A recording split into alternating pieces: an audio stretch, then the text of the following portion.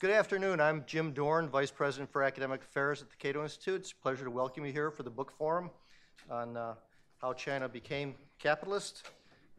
China might not be totally capitalist now, but it's certainly moved a long way since 1978 towards a market-oriented system. The authors, Ronald Coase and Ning Wang, are very, very knowledgeable. They have a lot of primary sources that aren't available elsewhere that they cite in the book, so it's a really good read. Ronald Coase is now 102, so he had a good excuse for not showing up today. But we do have a video with Ronald Coase in it. It's a short video. It's about 3 minutes that we'll show in a few minutes, and you'll get a chance to hear him. When the video was made, I guess he was, what, 101? So that's pretty impressive. This book makes a few fundamental points that haven't been made elsewhere, at least not as significantly as it is in this book. China, of course, didn't make the transition from central planning to a market system by central edict. Typically, it did so by experimentation and by what the authors call marginal revolutions.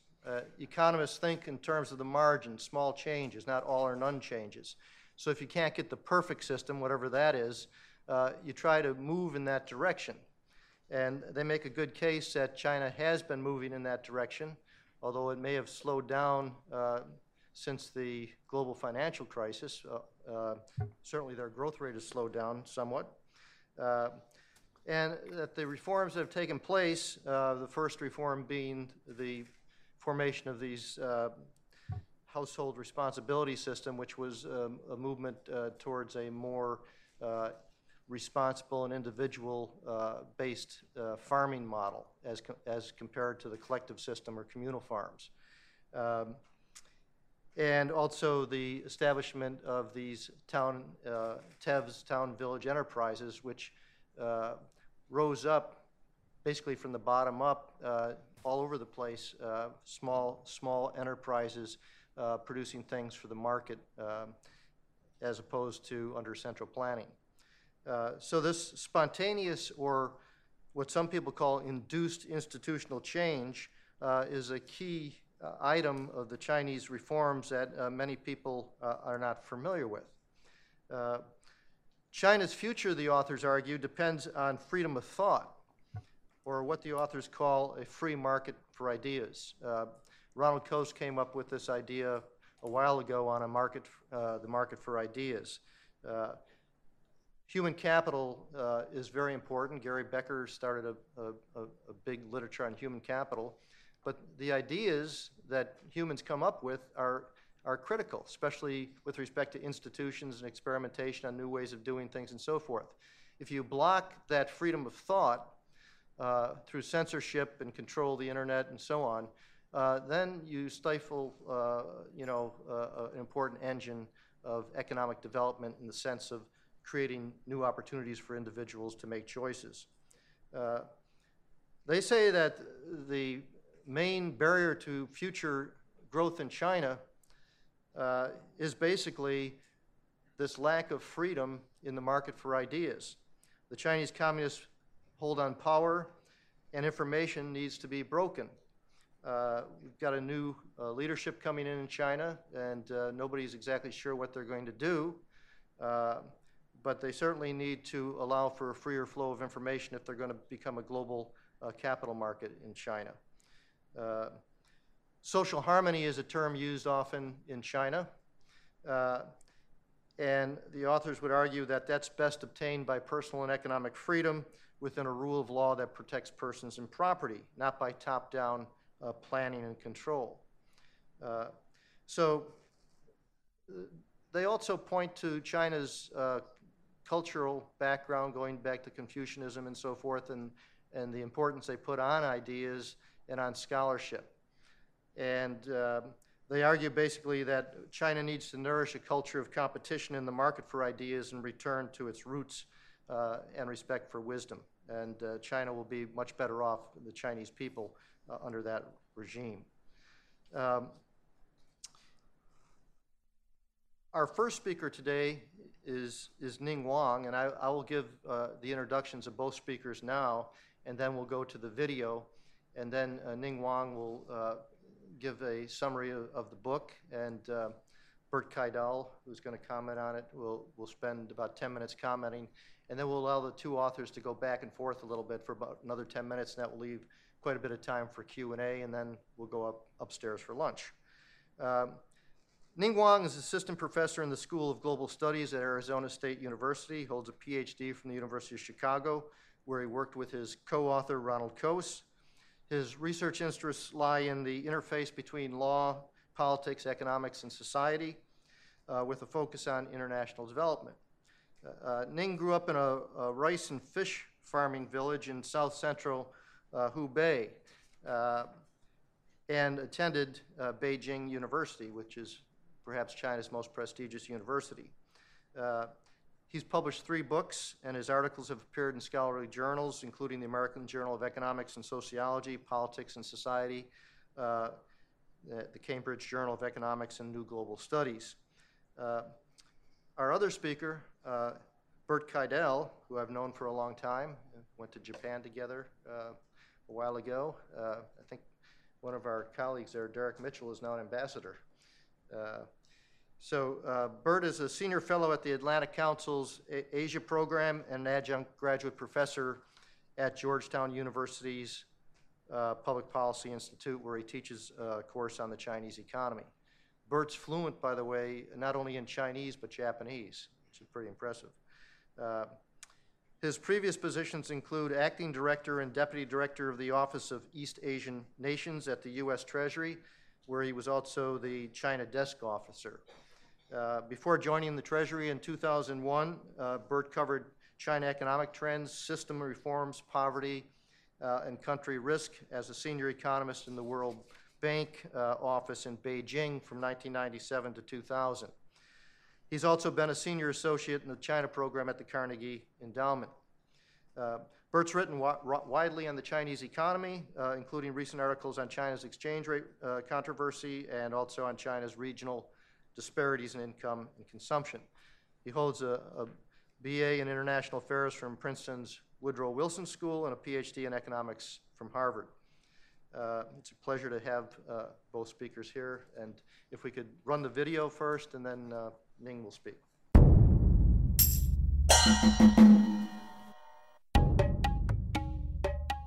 We had a conference in 2008. We received a lot of high-quality academic papers, but the papers were about specific questions. But the overall process, like how China became capitalist, was not clear. So we started writing this book in the hope to find some answers to the questions that remained. People had a wrong idea of what happened.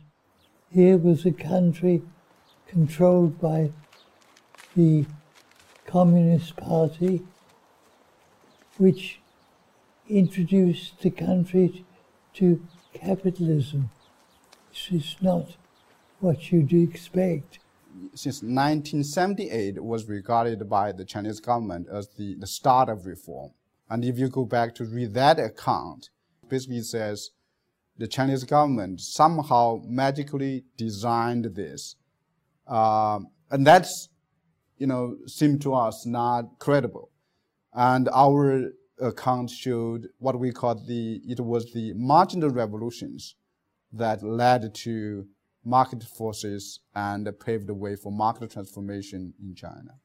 One of the marginal revolutions was the introduction of private farms. Previously, it's been collectivists run by the government, and gradually private farming was introduced in spite of the government. Private farming not only just emerged in that particular village in Anhui province, but was widespread in China before Beijing made that a policy. And so the reason why agricultural reform, that is private farming, spread out so quickly, not because Beijing had a heavy hand, be able to enforce that policy, but exactly because that practice was widespread long before the policy was enacted. That explains the success and the rapid spread out of private farming in China. It's important because people didn't think this was the way it happened. They thought of it as something controlled, set up by the Chinese government, and it wasn't. The concept that's very much derived from Professor Coase's early work on the market for ideas. And we think that concept provides a better framework to think about the success and the failure of China's market transformation, and also provide a better framework to think about where China will be going next.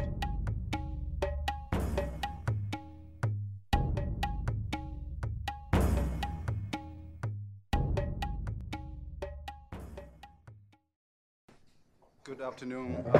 It's a great pleasure to be here at Cato to share with you some thoughts about how China became capitalist. This is a small book, barely over 200 pages, if not counting notes and references.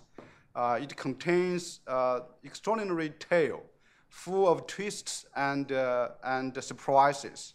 So what I'm going to do next is to provide enough background information so that later we can have meaningful dialogue, particularly since we have such a great turnout today.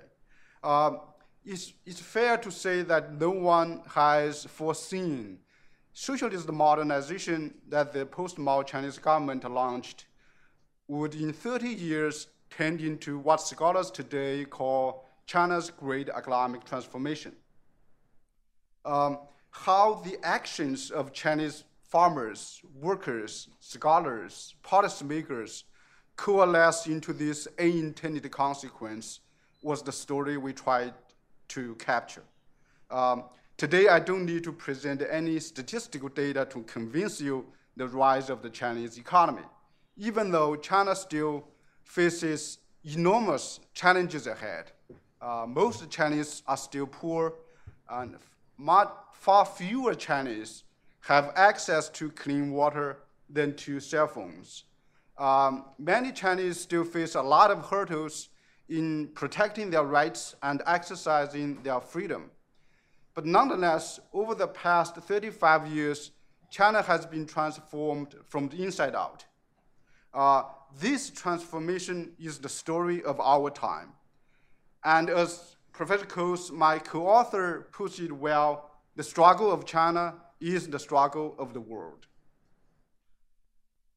Against the conventional wisdom, we took the end of 1976 as the start of reform.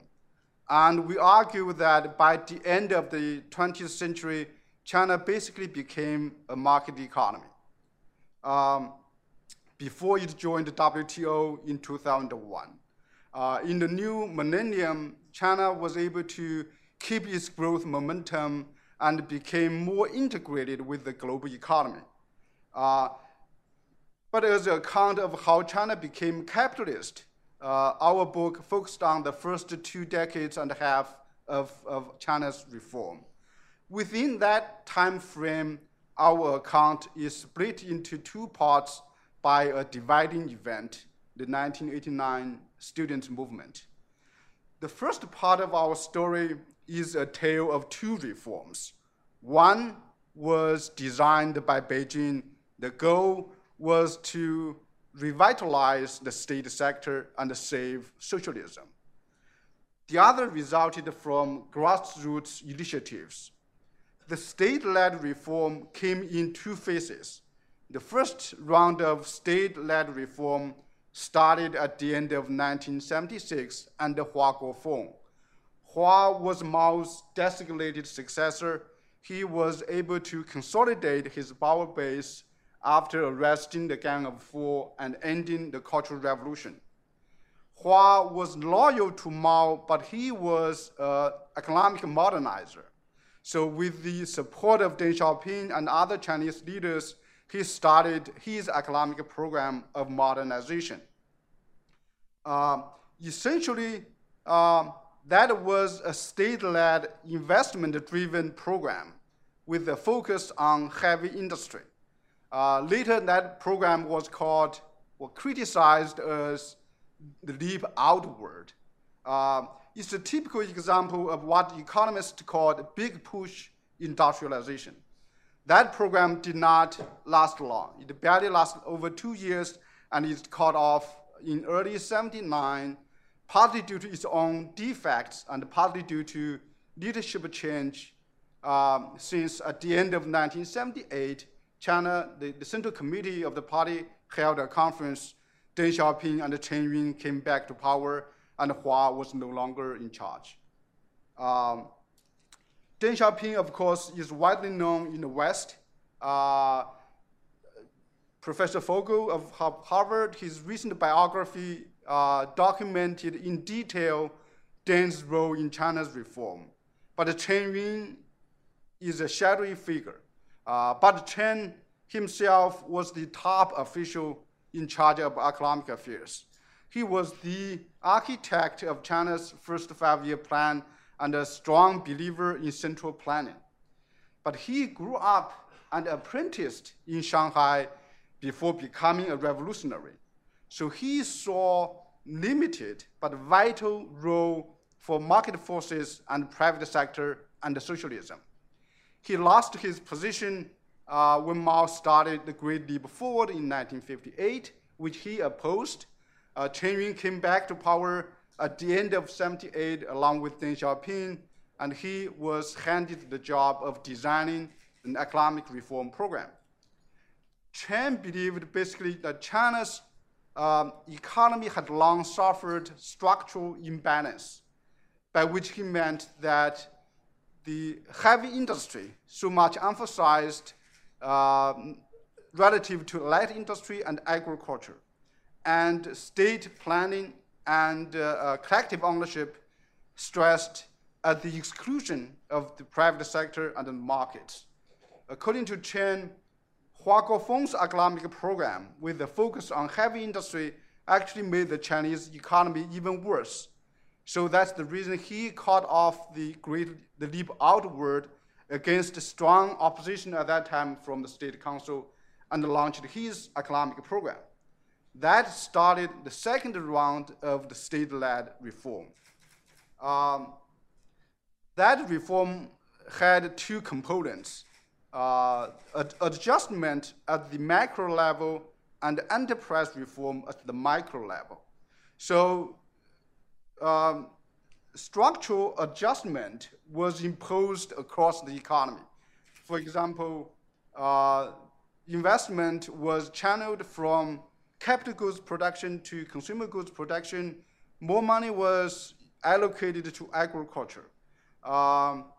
Just in 79, the Chinese government raised the purchasing price for agricultural products by more than 20%. And also Chinese government significantly increased grain import. Also, the Chinese government took efforts to decentralize foreign trade and gave more autonomy, physical autonomy, to provincial governments.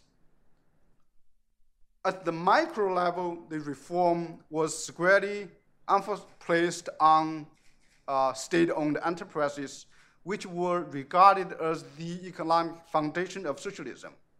And what the Chinese government did was to dissolve more rights and to the state enterprises and give them more, allow them to keep some of the profits. So since 1979 and throughout the 1980s, the Chinese government was busy with incentivizing the state-owned enterprises. So there's no doubt that the Chinese government pursued a series of reforms during the first decade of reform.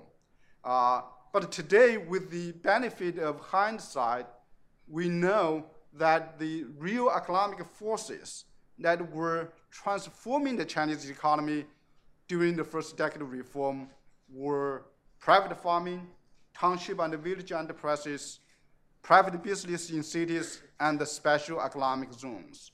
None of them was initiated from Beijing. They were marginal players operating outside the boundary of socialism.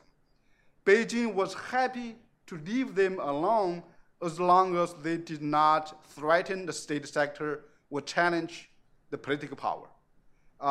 That created room for what we called marginal revolutions that brought back entrepreneurship and the market forces to China, while the state government, or the Chinese government, was busy saving socialism. One such marginal revolution is private farming. Of course, private farming is not new to China. Before 1979, private farming had existed for millenniums. In the early 1950s, Mao tried ruthlessly to collectivize farming. And some Chinese peasants believed in Mao and thought collectivization would provide a better way out of poverty. But after 20 years of collective farming, and after more than 40 million of them died in famine, they knew better. So they went back to private farming after Mao died, even though at the time when Beijing was still trying to beef up the commune system. Later, the Chinese government would credit itself as launching agricultural reform. But the reform enacted by Beijing was merely to raise the purchasing price for agricultural products and increase grain import. Private farming, which really transformed Chinese agriculture and freed Chinese peasants, did not come from Beijing. Township and village enterprises were industrial operations located in rural areas. They were the most dynamic sector in Chinese economy in the first 2 decades of reform. They operated outside state plan, so they did not have guaranteed access to raw materials controlled by the state. Instead, they had to pay a higher price at the black market for those inputs. And they did not have access to the state-controlled distribution system to sell their products. Instead, they had to hire their own sales teams to travel all over China to sell their products. In other words, they have to operate like real business firms. And that's exactly what they did, and it didn't take long for them to outperform state-owned enterprises, which enjoyed all the privileges and state protections that they simply stopped being enterprising. The first private businesses in Chinese cities were started by people who did not have a job in the state sector. Many of them were returned youth from the countryside. As you know, during Mao's time, about 20 million Chinese high school, middle school graduates in cities were sent to the countryside, partly because the Chinese government could not create enough jobs. So after Mao died, they came back to Chinese cities, couldn't find a job, so they were young, jobless, and restless. They took to the street, and some of them even blocked the railway in a number of Chinese cities. So that mounting pressure forced the Chinese government to allow self-employment. And quickly, private shops emerged in Chinese cities, and then they ended state monopoly of the urban economy. Among the 4 marginal revolutions, special economic zones were the most controversial. They were established to co-opt capitalism to save socialism. The idea was to allow them to experiment with the market economy, importing advanced technology, managerial know-how, selling goods to the global markets, creating jobs and stimulating the local economy. But all the experiments were confined to a few enclaves and rigorously controlled so that they would not undermine socialism elsewhere. And if they failed, the damage to socialism would be negligible. So the presence of the two reforms was a defining feature of China's transition. The failure to separate that two sources of reform is a main source of confusion in the literature. The Chinese government has understandably promulgated a state-centered account of reform, projecting itself as the omniscient designer and instigator of reform. The fact that the Chinese Communist Party has survived market reform, today still monopolizes political power, and remains active in the economy, certainly has helped to sell the state-centered account of reform. But it was the marginal revolutions that brought entrepreneurship and market forces back to China when the government was busy saving the state sector and the socialism. The second part of our tale began in 1992 after Deng Xiaoping's southern tour, where marginal revolutions brought market forces back to China in the previous decade. Regional competition became the transformative force in the Chinese economy in the second decade, turning China into a market economy by the end of the 20th century. Regional competition was not new. It existed in the first decade, but at that time, it created a lot of trade barriers at the provincial borders and fragmented the Chinese economy. China implemented in 92 price reform, and then tax reform in 94, and then started to privatize state-owned enterprises in the mid-90s. Those reform measures paved the way for the rise of a common national market, which was able to discipline all economic actors in the economy. That allowed regional competition to become a transformative force in the economy. So here our account differs from the one presented by Huang Yashen in his book, 2008 book, Capitalism with Chinese Characteristics. There he made a controversial argument that China was more capitalistic and entrepreneurial in the 1980s than in the 1990s. If the argument means that private entrepreneurship prevailed against the state in the 80s, it's in full accord with our account of marginal revolutions. But if it means that the Chinese economy was moving away from a free market economy in the 90s, I think it misses a fundamental change in the Chinese economy in the 1990s, which is the emergence of a common national market, which was a precondition for regional competition to work. But identified with repetitive investment, regional competition is often faulted for distorting comparative advantage and hindering economies of scale in the Chinese literature. A more nuanced picture emerged in our account. What regional competition did was to translate China's advantage in space as a continental country into high speed of industrialization. How did that happen can be best seen from the Hayekian perspective, which stresses the growth of knowledge as the ultimate force driving economic change. In Mao's time, education was under attack and knowledge itself became a political liability. China was isolated from the West, and also China cut itself off from its own cultural roots. Mao's radical ideology impoverished the Chinese economy and even worse, closed the Chinese minds. After Mao died, China re-embraced pragmatism. Seeking truth from facts became the party's new guideline, and getting rich became glorious. Then the most restrictive constraint for economic development is the lack of knowledge. This included technical knowledge, knowledge about institutions, and the local knowledge. The solution to this problem was found in regional competition.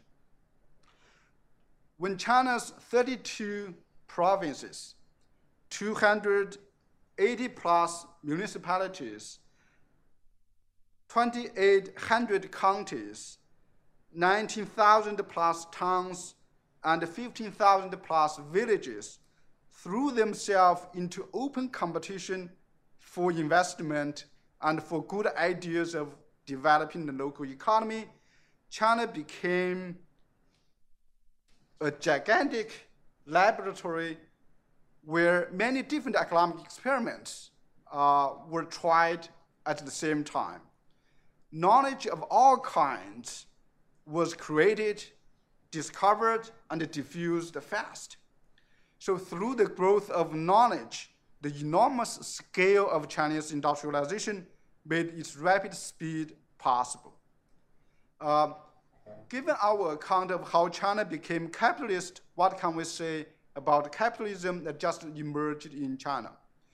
A persistent feature of the Chinese market transformation is the lack of political liberalization. This is not to say that the Chinese political system has stood still over the past 35 years. The party has certainly distanced itself from radical ideology. It's no longer communist, except in name. And in recent years, the internet has empowered the Chinese people to exercise their political voice. Nonetheless, China remains ruled by a single political party. This continuity hides a fundamental change in the Chinese political reality. With the death of Deng Xiaoping, politics, what we call strongman politics, was brought to a closure. Under Jiang Zemin, Hu Jintao, and later Xi Jinping, China is no longer ruled by a single charismatic leader. So in that sense, Chinese politics is qualitatively different from the time of Mao and Deng. But Chinese government has not come to terms with this political change. And there have been little efforts of institution building to prepare China for this changed political reality. But the combination of rapid economic development and seemingly unchanged politics has led many to characterize Chinese market economy as state-led authoritarian capitalism. And so people ask the questions, when and how China is going to embrace democracy and whether the party is going to survive democratization. In the book, a different perspective is offered. It provides a different diagnosis of the flaw of Chinese market economy as is practiced today. That is, China has developed a robust market for goods, but still lacks a market for ideas. The market for ideas points to a different way of thinking about China's political future. Our reasoning is mainly based on the following two considerations. First, multi-party competition does not work unless it's cultivated and disciplined by a free market for ideas, without which democracy can be easily hijacked by interest groups and undermined by the tyranny of the majority. The performance of democracy critically depends on the market for ideas, just like privatization depends on the market for capital assets. Second, multi-party competition had virtually no precedent in Chinese history. Indeed, the Chinese word party, Dang, itself has a very strong negative connotation in traditional Chinese thinking. Forming a party and pursue its self-interests, in Chinese, 结党营私, has long been criticized against the political ideal, which is what is under heaven is for all, as 天下为公. So, but in contrast, the market for ideas has a deep and revered root in traditional Chinese thinking. Ever since the time of Confucius, that 100 school of thought content has become a political ideal. So in our view, the market for ideas promises a more gradual but more viable approach to rebuilding Chinese politics and the principles of tolerance, justice, and humanity. Over the past 35 years, China has embraced capitalism not just in the economy. The theory of moral sentiments today has more than a dozen Chinese translations. And the book has won the mind and heart of Premier Wen Jiabao. The message of Adam Smith resonates strongly with the Chinese, not least because the striking affinity with the traditional Chinese thinking on economy and society. A surprising outcome of China's transition to capitalism is that China found its way back to its cultural roots. Seeking truth from facts is a traditional Chinese thinking, which Deng Xiaoping mistakenly called the essence of Marxism. But many facts today remain hidden, covered in China, because China doesn't have a free market for ideas. But we are cautiously optimistic that China may well embrace the market for ideas in the decades to come, just like the way it embraced the market for goods. As our modern economy becomes more and more knowledge-driven, the gains from free exchange of ideas is simply too great, and the cost of suppressing it are too high. So China's embracement of both its history and globalization leads us to believe that Chinese capitalism is going to be different. This is desirable not just for China, but for the West and everyone else. And it's certainly desirable for the global market economy. Today, biodiversity is recognized as vital for sustaining our natural environments. Institutional diversity plays a similar role in keeping our human society resilient. Capitalism will be much more robust if it's not a monopoly of the West, but flourishes in societies with different cultures, different religions, different histories, and different political systems. Trade in the global markets for goods makes war too expensive to fight. A global market for ideas can accommodate and thrive on the clash of ideas, but steers us away from the clash of civilizations. Thank you.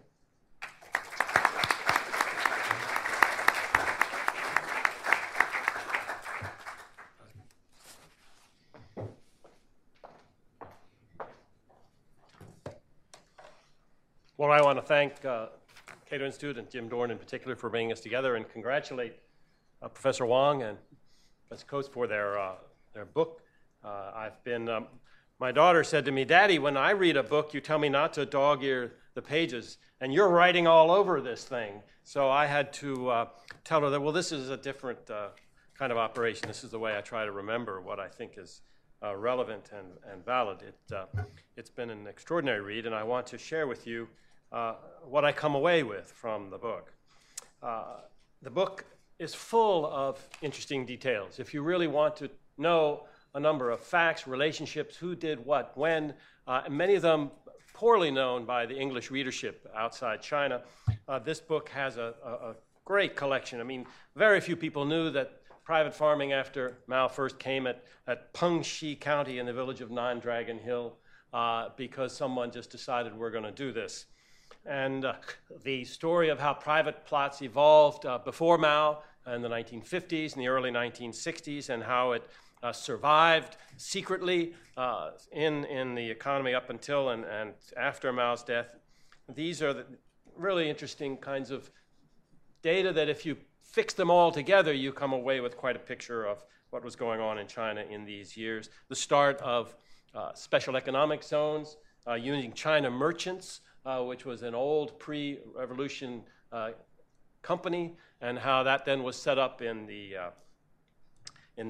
just in Guangdong in the south, and how that again, because somebody said, I think we can do this, let's try and pull it off, and went and got some permission to do it. Lots of details. And as I continued to read, I realized that I was getting confused by some definitions. So this is a second major point. For example, the title of the book, How China Became Capitalist. My postgraduate training was at Tokyo National University, a combination of neoclassical and Marxist economics. The Uno School was in Tokyo at the time, and I wanted to learn how Marxists actually use these terms, and that has helped me talk with Chinese about some of these terms because it's quite different. Capitalism has at least two definitions. One is the very common one that I think is behind this book, which is a free market economy in which individuals and corporations have the freedom to pursue profits in a democratically based society. That's the package that you get. But there's an older definition that I can find in dating back, say, to the 19th century. And here's one: political and economic system which encourages capitalists, so that it encourages the corporations and the people that want to make profit that way. And that is the distinction that the Chinese make and that Marxists make, that capitalism in that meaning involves power relationships. And power relationships in which those that have accumulated successful profits can then use them to turn around and influence the rules of how the market system works to their additional advantage, and leads, in the end, in their view, to injustices, to poverty, and to a serious range of malfeasance that has to be fixed. And it's all directed at that meaning of capitalism. And so I find that in this book, that meaning was honored and explained a bit, but then the language of the book shifted back and forth between the two meanings, and you had to think, well, now whose capitalism is this? And that usage shifts over into the word socialism as well. And you get the book describing what the Chinese see of socialism and how it's usually understood as central planning. But then when the book criticizes China's socialism, it uses the central planning definition more than the other one. So if you're going to buy this book, and by the way, it says it's $100, but I just heard from a professor at AU that you can get it here for $65 and that there's even a discount off that. So, you know, if you want to go buy it right now, I can understand the price break you'll get. But the idea that socialism is a good word, as the Chinese say it, that it involves justice. It doesn't necessarily exclude markets. It has a whole wide range of views, and that Marxism even can mean seeking truth from facts, as the book mentions. But then the book says, but that's clearly fallacious, clearly the wrong understanding of Marxism. And yet, in my reading of Marx, and I had to read Grundrisse and Das Kapital in Japanese when I was in Tokyo, you get the idea that it says very little about how a socialist state, in fact, there's nothing about how a socialist state should operate. It's a criticism of the abuses of capitalism in the 19th century meaning of the word. So those definitional distinctions make the reading of the book a real intellectual challenge. You need to keep asking yourself, okay, whose view is this? And how do I use the way the book is using it to understand better what's going on in the Chinese economy? So be careful about labels and those shifting uses. Another very powerful idea in the book is the importance of seeking truth from facts. And this is a principle that the book notes Hu Yaobang promoted, but that it came initially from Mao. But then in back, the book accurately goes back and says, but it's an old Chinese saying to seek truth from facts. And that these truth from facts became the essence that undermined traditional socialism. So if you're going to get that this definitional problem, if the Chinese actually think that Marxism and socialism and communism don't necessarily mean central planning, they mean doing what's practical to make the economy serve most of the people, you get a different view of truth from facts than you would get if you think, oh, well, that's ridiculous because socialism and so forth is always central planning. The Soviet idea, and I think the book points out rightly, that many foreigners misunderstand the Chinese system of socialism as having come from the Soviet Union and replicated it, when in fact there was very little similar between the two after the first 5-year plan in particular. And so I applaud the book's introduction of these various meanings of these terms.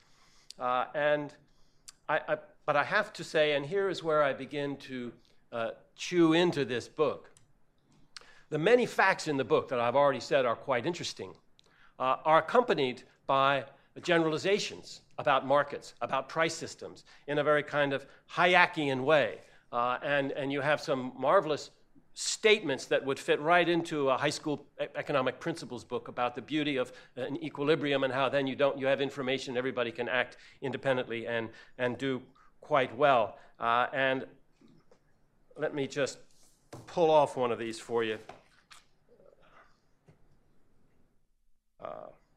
In a market economy, the price mechanism coordinates the flow of resources within the economy, firstly by signaling the return of competing uses of resources to all economic actors, and then by allowing resources to move to their most profitable employment.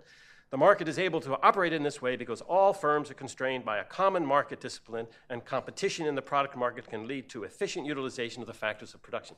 That's, hallelujah, that's market economic as it is taught.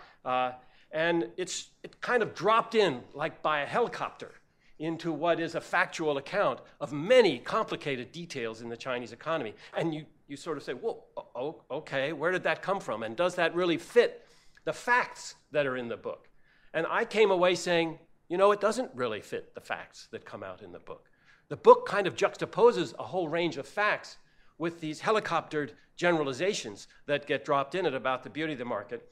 And so I found myself saying, well, I got to be pretty careful here as I read this book. To some degree, is the book contradicting its own facts? Is the book getting its truth from the facts? And so then I continued to look. And the book actually evolved in a very interesting way towards the last chapter.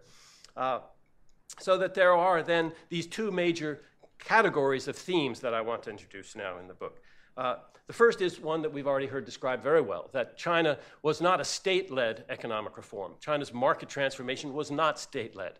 It bubbled up from the fringes of powerless parts of the economy that actually had their own inertia, despite the restrictions placed on them by the central government. And so you have to say that it happened without the knowledge or without the wish that these would happen, and that they then, however, demonstrated their superiority and then were adopted and claimed by the state as its own solution. I think that that whole idea of a marginal solution is quite interesting and quite important. Again, I don't think that it follows from the facts in the book, and as I'll mention in a minute, from some of the facts that are left out in the book. But there is also a second set of themes, and this is the Chinese-ness of what happened in China. Its roots in Confucianism, in practical solution, in looking for justice and freedom, and that this needs then to be the way we renew economics today. And it has quite a strong critique of government role in economics, or of economics as it's taught today. And I think that I found myself really quite pleased with those remarks at the end of the book, working with Adam Smith, Theory of Moral Sentiments, and describing how happiness depends on the expectations of people, and therefore the system needs not just to think about how does it produce things and distribute them, but what is it doing to prepare people to actually enjoy and take advantage of the things that are made available to them. Therefore, I've made a strong statement here about the dropping in of sort of Hayekian notions of the price system cure-all for an economy. I think the facts also then contradict the notion that the Chinese economy was not state-led. It wasn't led by far-sighted leaders who were using the political power of government to accomplish the market transformation that in fact occurred. And I would say that what happened instead, and this actually I was surprised to realize is kind of Hayekian, that what they did was to create an environment, particularly after Mao's death, but to the degree that they could, they tried to do it in the early 1960s. They tried to do it in preparations in 1956 for the second five-year plan. They tried to do it to some degree in the early 70s when, after Nixon's visit, or even Zhou Enlai had some ideas, was trying to push coastal zones in 1970-71. They created a climate in which, oh yeah, no, you can't do that. But the word went out from the party that you need to experiment. We are in a wholly different situation now that Mao is dead, and see what bubbled up. So that, no, there wasn't some zap of a finger coming down and saying, you do private farming over here and you do it over there. It was, let's set it up and see where it happens. And then when it happened, it was allowed to spread and allowed to be celebrated.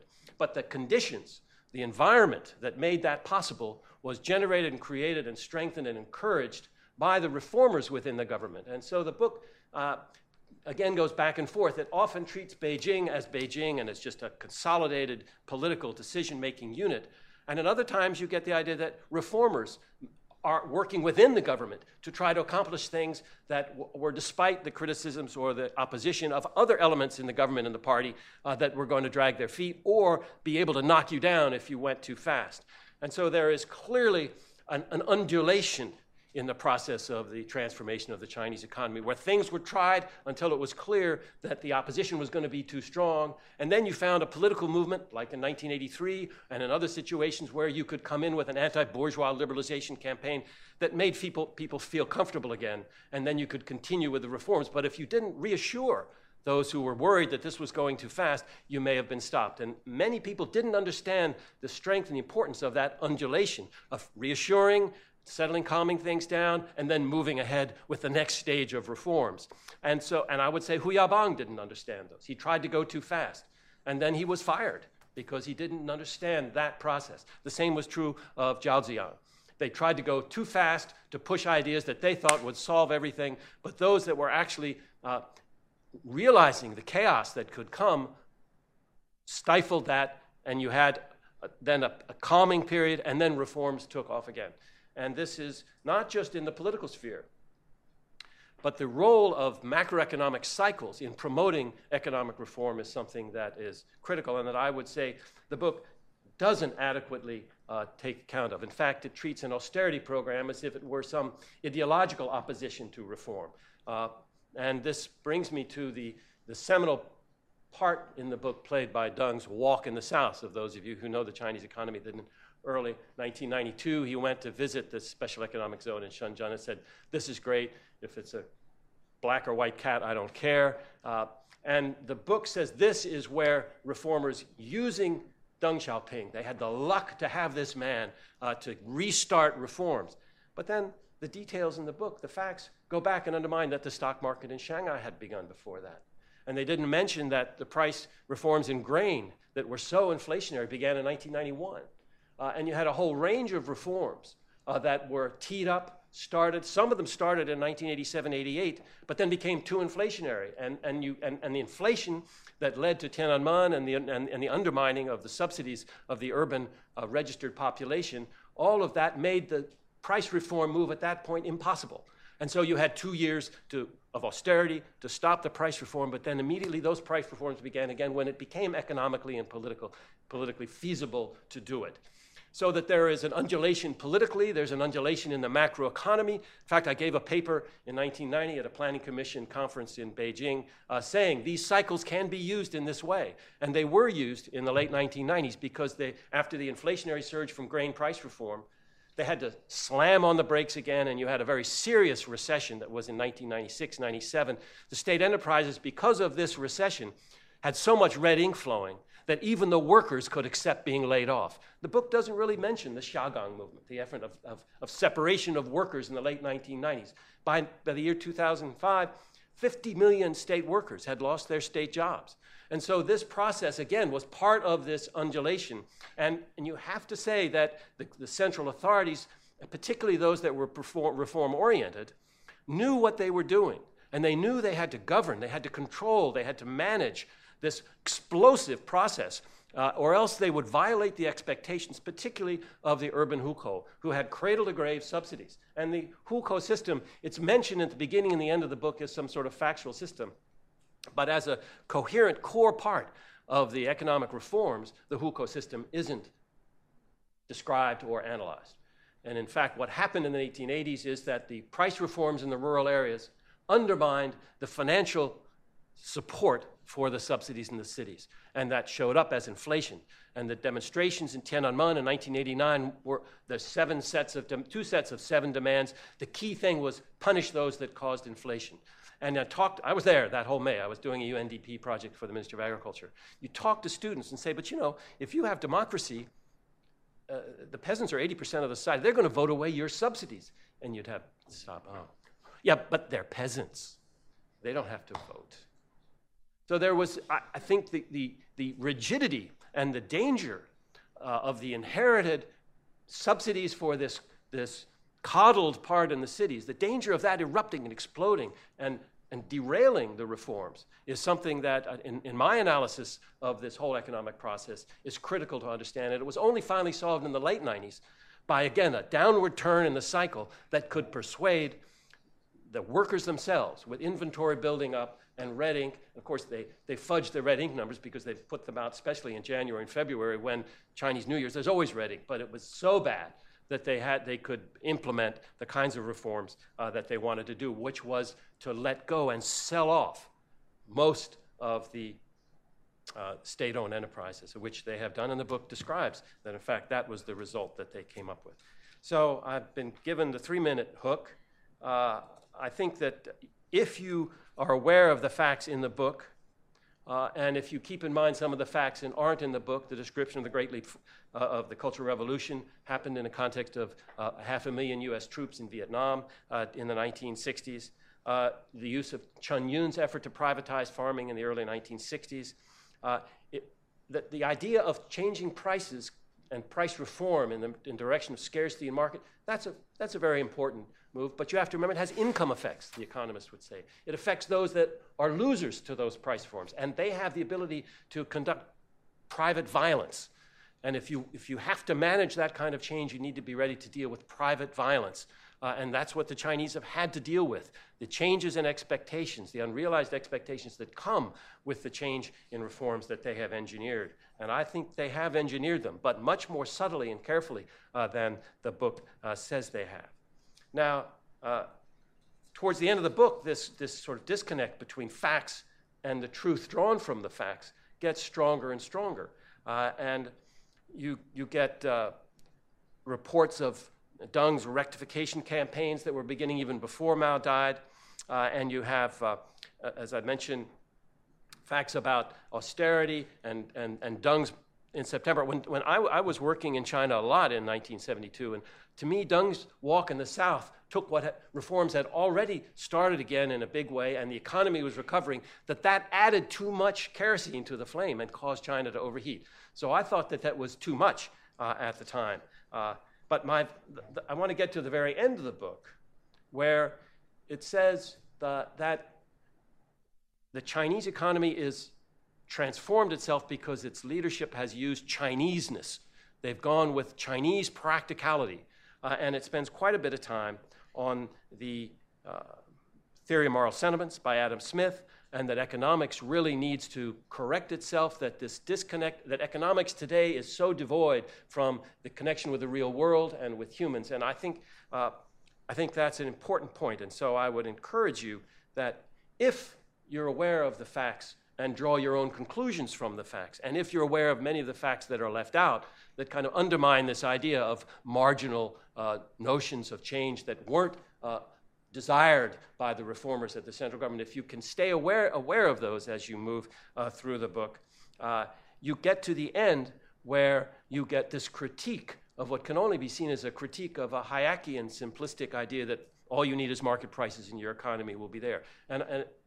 But if you buy, or if you are drawn into, seduced by the helicopter generalizations about the price system and how it is the best thing since sliced bread, and don't see that the details of what actually going on in China contradict those kinds of generalizations, it led me to think that, and here's my final thought, but I'm saying that in the Chinese economy, you had a process of reform that you had to proceed carefully with, because there were powerful forces in the party who were benefiting. They had privileges.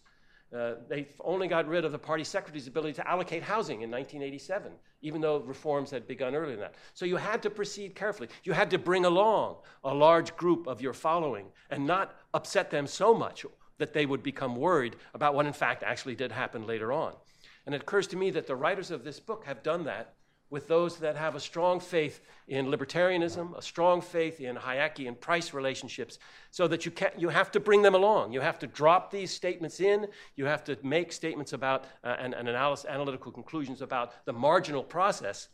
But when you get to the end, you have a very different picture and a criticism of just those very systems. So I congratulate the authors. If you can stay to the end of the book, and if you can keep an eye out for those facts, it's a great bargain.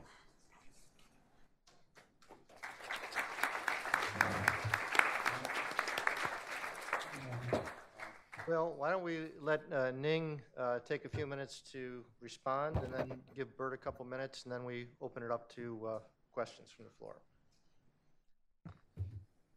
I only have maybe one or two comments. Like working. Yeah, right. Yeah, I only have one or two brief comments. First, we have to recognize this is a small book. Again, just I think it's 206 pages. The epilogue. Yeah. 207 pages. So we cannot, it's just impossible to give you all the facts here in the book. But we do think the facts that we incorporated are critical for understanding how China became capitalist. The second point I want to make is this relation between facts and theory. I don't claim to have any expertise to talking about philosophy of science, but I don't think we can derive our theories from facts.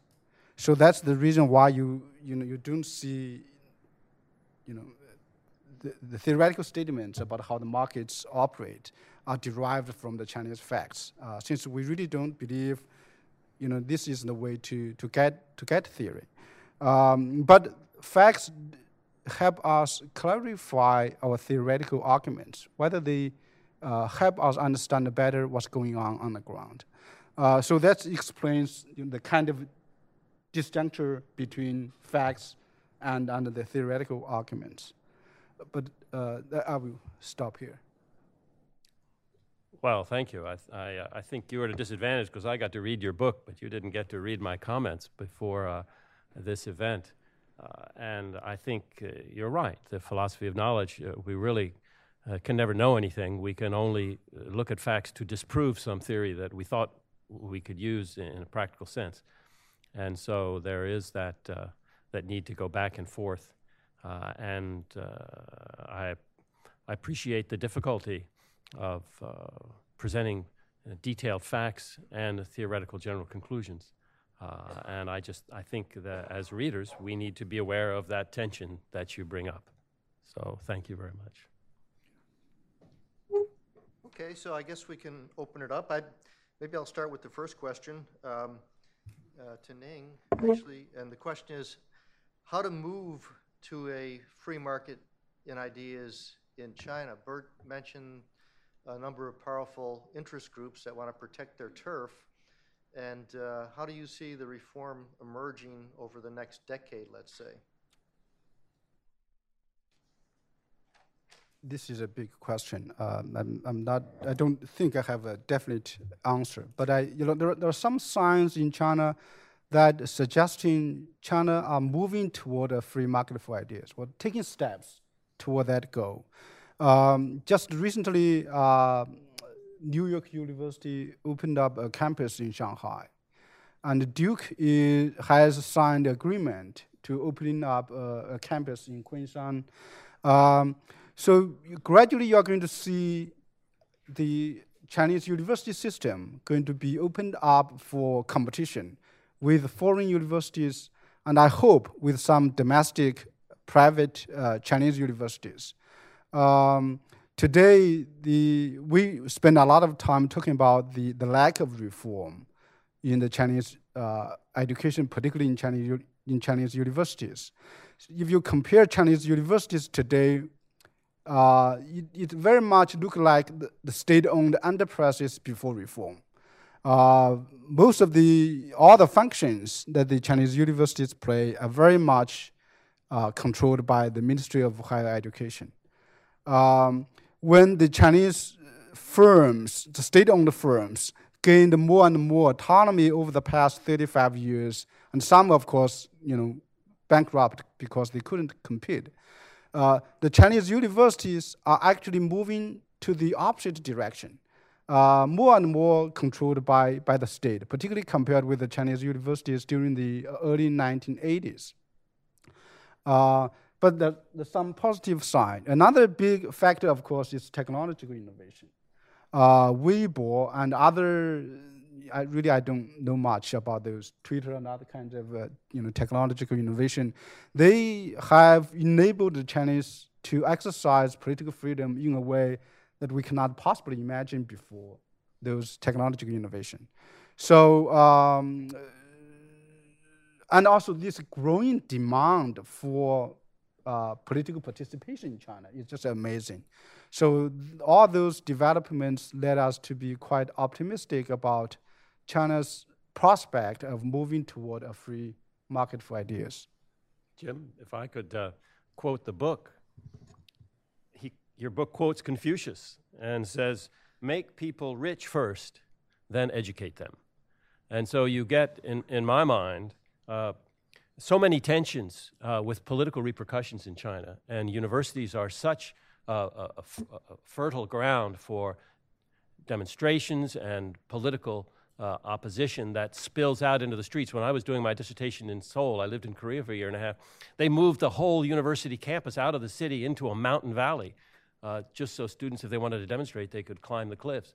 And you have, therefore, once a society can develop fully, when you make them rich, some of the reasons for being worried about political activism on campuses is diminished.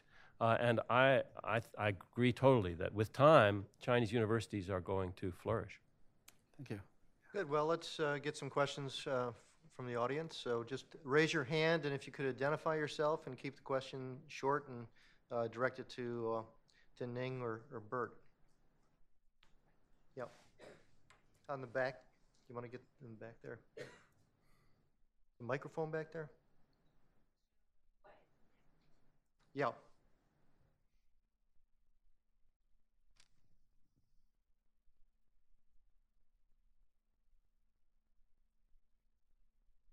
Hello, I'm from East West Center in Hawaii, and thank you for your talk. Actually, I would like to ask Professor Wang.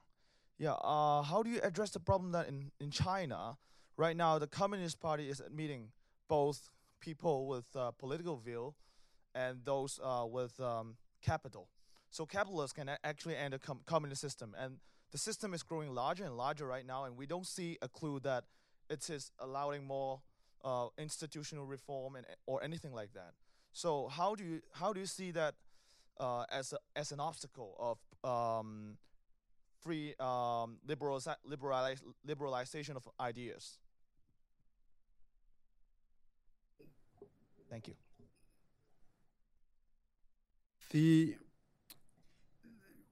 We have to recognize the fact, as we emphasized in the book, that the Chinese Communist Party is no longer communist anymore. They kept that title, but really you see what they do, what they think is different from what we understood as Communist Party here in the West. The party now has more than, I think, 80 million members, a lot of them coming from college graduates, private entrepreneurs, and so on and so forth. So looking at the party membership is huge, it's pretty strong. But there is a big, I think, obstacle for the party to move forward. I think the party very much depends on the kind of system that Deng left. There was not much progress since Deng died. The system Deng, of course, inherited from Mao's time. But Deng and Mao, they were able to operate like what we call strong men. The Chinese political system today doesn't have that kind of a charismatic leader. So China has to build up institutions to support the kind of economy, the kind of market economy that has been emerged in China. And that's going to take some time. But I think the party so far has not come to terms with the fact that the political reality really changed. as I said, there was not much reform in the political system since Deng died. But now there is a growing demand from both within the party and outside that political reform is needed for further economic reform. I know Nick Lardy's here. Where's it's hard to see everybody out there, but Nick, do you have any questions? Where's Nick? It's right in the middle. Yeah. I guess I would ask Professor Wang. Gotta get To elaborate a little bit more, your difference of perspective from that of Huang Yaqiang about what happened in the 1990s. Why is it specifically that you disagree with his key hypothesis? Okay. Huang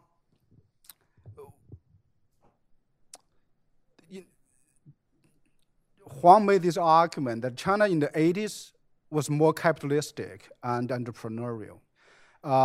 If I remember his book clearly, his argument was based on mainly the financial data, how difficult the private sector became for the private sector to get access to state credit. In the 1980s, particularly for the township and village enterprises, for some time period, the local governments really made the local branches, banking branches, give money to the township and village enterprises. So that's the reason we have seen a huge expansion in the early 1980s in the development of the township and village enterprises. And then contrast that with what happened in the 1990s, it became more and more difficult for the private sector to get money from the state-owned banks. We don't debate that fact. But what Huang missed, I think, was what happened in the Chinese economy. After 1992, you had press reform, you had tax reform, then you had privatization of the state-owned enterprises. That gradually paved the way for the rise of a common market in China. That did not exist in the 1980s. And that's the reason why regional competition in the 1980s created a lot of trade barriers. And that has been heavily criticized in the literature. But we wanted to emphasize that in the 1990s, because China started to have a national market, regional competition really became a transformative forces in the economy and ultimately leading China to a market economy by the end of the 20th century. Yeah, how about in the back there? Thank you. Give me the chance to ask a question. Actually, I have. You want to identify yourself? I come from China. I work in Lhasa, Tibet.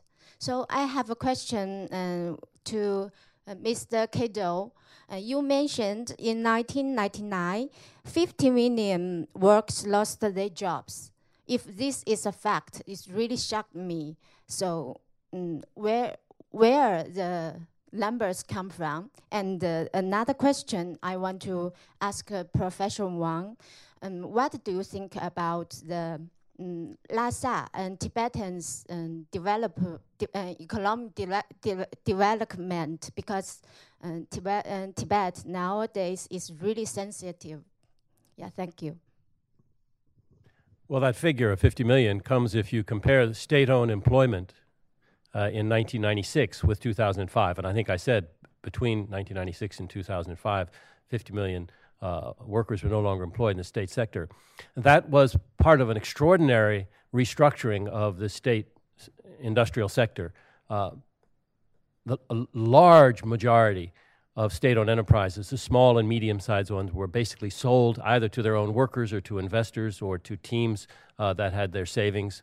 And workers were laid off. They triaged the enterprises into three parts: those that had a good product but had too much of a debt load, those that had a good product but had too much labor, and those that had a lousy product. And they closed the ones with a lousy product. They sheared off a lot of labor from those that had too much labor, and they canceled the debts of those that had too much of a debt burden. So while the ownership or the control is probably the better word, the control changed, away from the state sector. They had also, not long before that, introduced company law, which described how enterprises should govern themselves. And in the process, they rejected many other models. And part of the process of sort of marginal transformation is that things happened, like the financial sector in Wenzhou, that weren't allowed to spread nationwide because they were too damaging and dysfunctional. And similarly, there's something called the Gufan Hezuozhi, which is the shareholder cooperative system that came and percolated up for many township and village enterprises.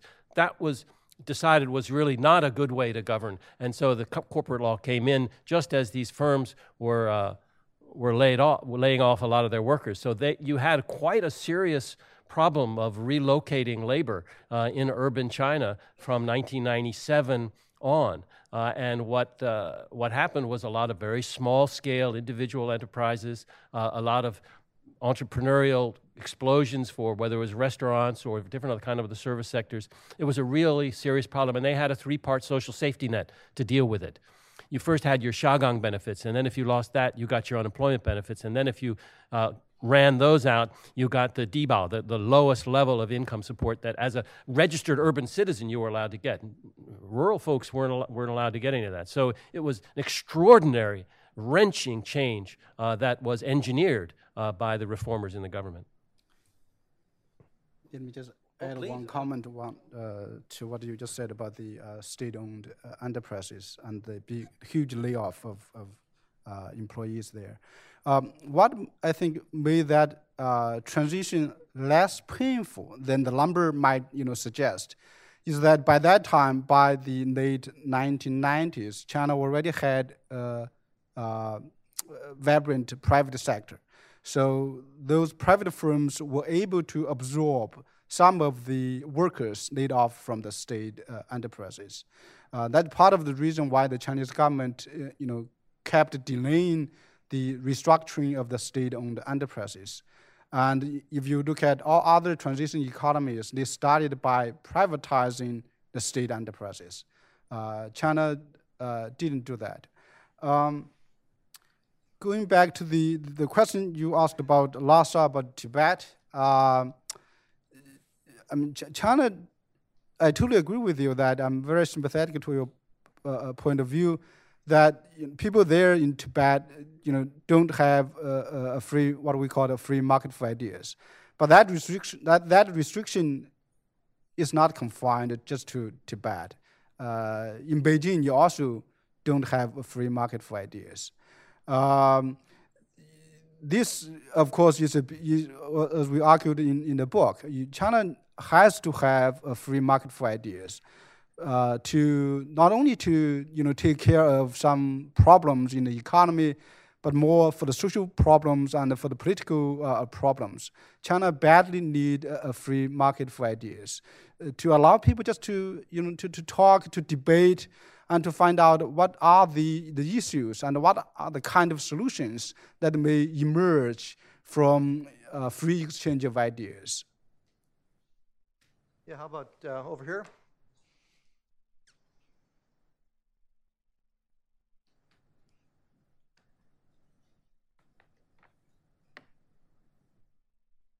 Fred Smith, Competitive Enterprise Institute. This is, I guess, for Professor Keitel, right spelling. Your remarks could be construed, but I don't think they necessarily are, that you sort of endorse some form of national industrial policy. I don't think it's surprising that Mandarins prefer central national industrial policy. It makes the Mandarinate powerful and gives them more power and prestige, and that's true in China. It's true in the United States, certainly. We have Icelanders and so forth, and industrial policy types, and certainly true in Europe, which means we really have two paths. We're trying to decide for ourselves, and China too, I guess. Do we decentralize or centralize power further? We at CI have a phrase that we don't, maybe this is a Chinese phrase too, we don't have to teach the grass to grow. We merely need to move the rocks off the lawn. We need economic liberalization, and that certainly calls for a role for the Mandarinate, for the central political authorities. Which rocks do they carefully remove, in what order, and how fast? And if grass is growing too fast, do they put some of them back? But that doesn't seem to call for an industrial policy. It calls for cautious liberalization. Have I construed you as an industrial policy person wrongly, or are you actually a cautious liberalizer? Well, I think we need to be careful not to set up extreme words and categorize people or movements just as one or the other. Clearly, economic management and leadership is a blend of policies. Your AEI saying about grass and rocks, I wonder what you did about seeds, because you can get a lot of weeds, and they can choke you out. But to the degree that you need some farsightedness and you need investment that may have accomplishments or may fail, but which you need to do if something is going to succeed, is clearly part of the United States market economy. A great many of the wonderful advances in our commercial technologies came from 1950s, 1940s, 1930s government programs that, if you looked at them, were probably extremely wasteful, but that produced, if not computers, but they did produce computers and that kind of theory, then integrated circuits. Those were under, you could say, those were done by private firms, but they were under government contracts, making that equipment for the Defense Secretary or for NASA, and that is one slice. There are all kinds of other ways that you can, to keep your analogy, have a well-functioning lawn. And you need to fertilize it in the right place. If there's a drought, you need to add some water. And if you go to places that don't mend their lawns, you have dust bowls. I live in Taiwan before. My room filled up with dust every day. I had just because they didn't do lawns. So I would just be careful not to categorize me as a central plan or as an industrial policy person. I'm a leadership person. I think you need both leadership and you need freedom for those that take advantage of the freedoms that leadership can make possible. But it's not a directed system. You do this and you that. It creates an environment, and it also plants seeds. Probably have time for two more questions. You've been waiting back there, so way in the back there, and then we'll take somebody down in the front here.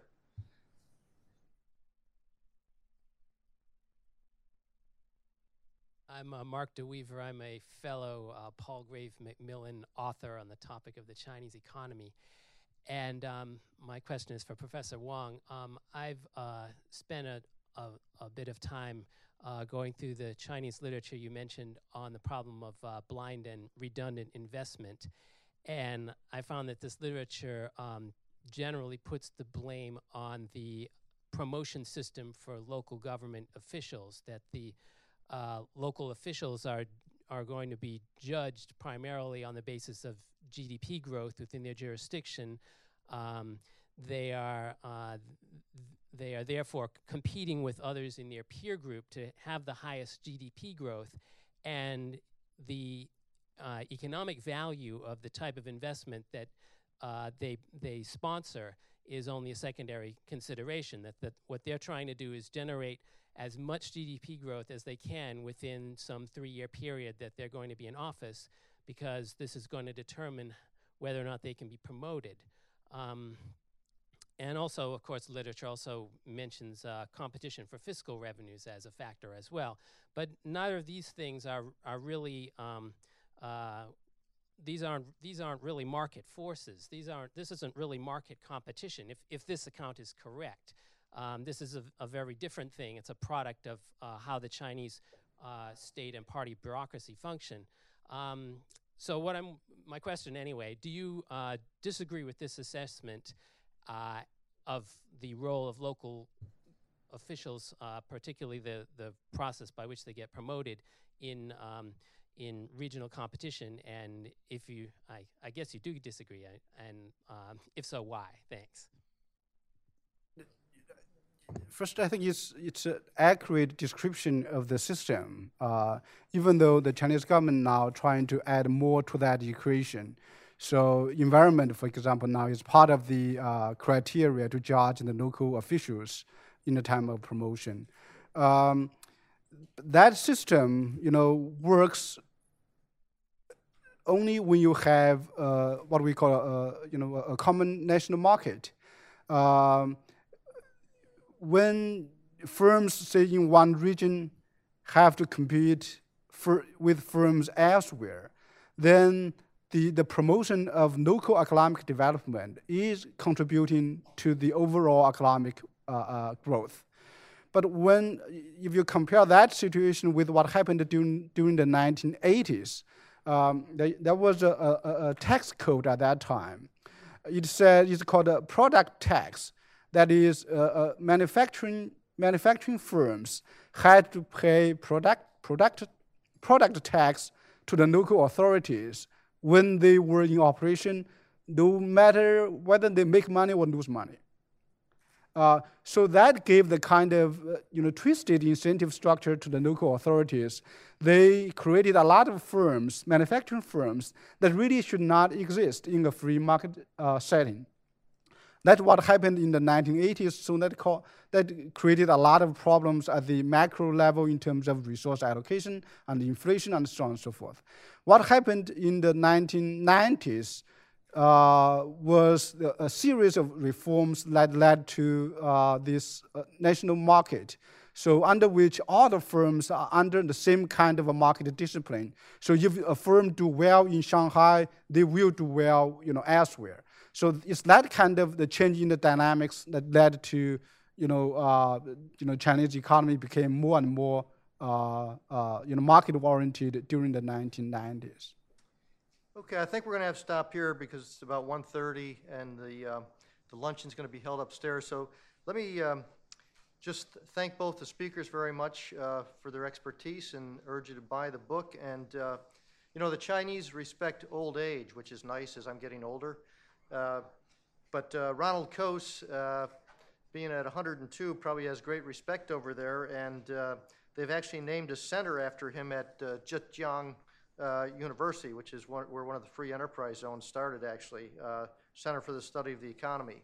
So if you visit Zhejiang, you might see a statue of Ronald Coase. They already have a statue of Adam Smith at Sufi in Chengdu, so that's pretty amazing. Anyway, thank you very much. The luncheon is going to be held upstairs, so I hope you can visit Cato again and have a safe trip home.